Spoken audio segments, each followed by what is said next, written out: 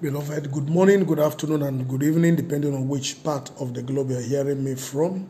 As I welcome you to this day's Covenant Devotion broadcast of 27th December 2021.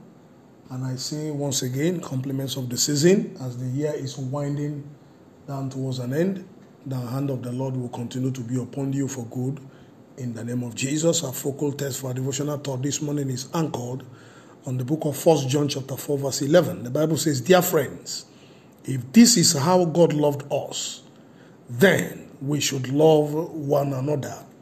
This is a scripture of a reminder of the love of God for mankind and the expectations of heaven that we continue to carry out the spirit of this commandment. The love of God was manifested by God sending his son to die for our sins, for the forgiveness of our sins. And God expects that we do the same. And as the year is winding towards an end, 4 days to go in 2021, are you still harboring hurt in your heart against somebody?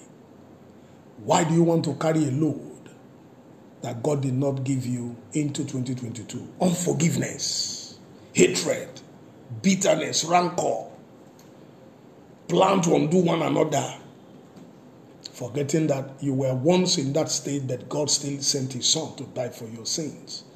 And he forgave you up front, even before you asked.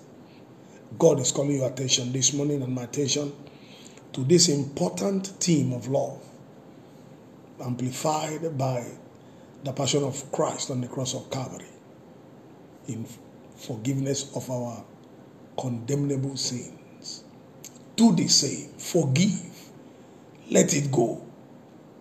Because when you don't forgive, you bring yourself lower, at the same level or lower than the person who may have hurt you or offended you. God has created you to become a beautiful soul. But hatred and hurt and unforgiveness, for instance, will make you look like a monster. You don't look cheerful, you don't look beautiful or handsome anymore because you have contorted your face and your facade with hatred for one another. God is saying, if God had loved us this way, by forgiving us, by dying on the cross of Calvary, you should love one another.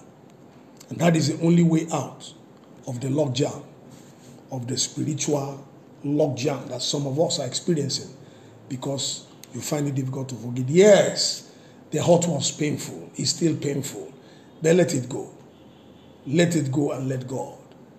God knows how to vindicate you. God will bring vengeance at the right time. Every believer is a product of the passion of Christ, and so must reflect that grace always. The forgiveness of God is a function of his love for us. And as such, the believer must continue to demonstrate love towards others, even when they don't deserve it. The believer must strive to love those who hurt him or her. Forgiving those who hurt you is one sure sign that the love of God is operational in spite of all odds. And I therefore pray for you today. May the love of Christ take full grip of your heart and actions going forward in the name of Jesus.